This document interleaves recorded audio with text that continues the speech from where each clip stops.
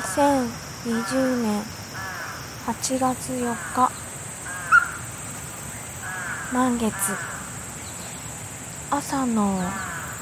6時45分。寝室の真ん前の田んぼから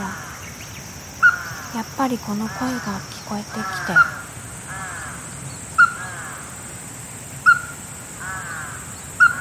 耳で音を探しながら、今多分10メ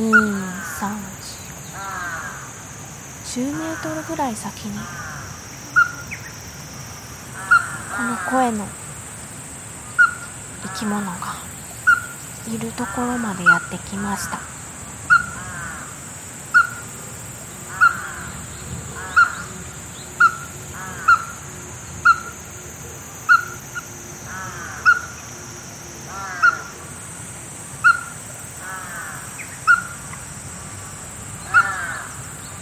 いつも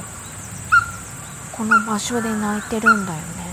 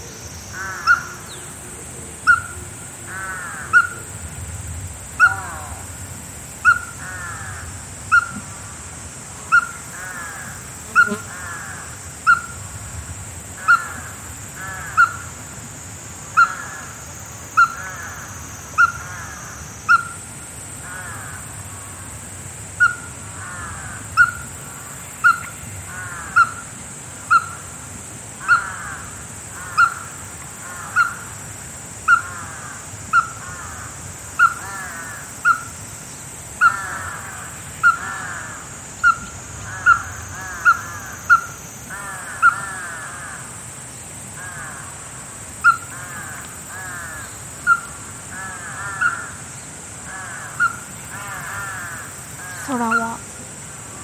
鱗雲をとっても分厚くしたような布団みたいな雲に覆われて、ちょっと空気全体がもやっとしていて、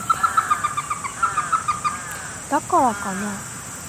この子の声がすごーく響く。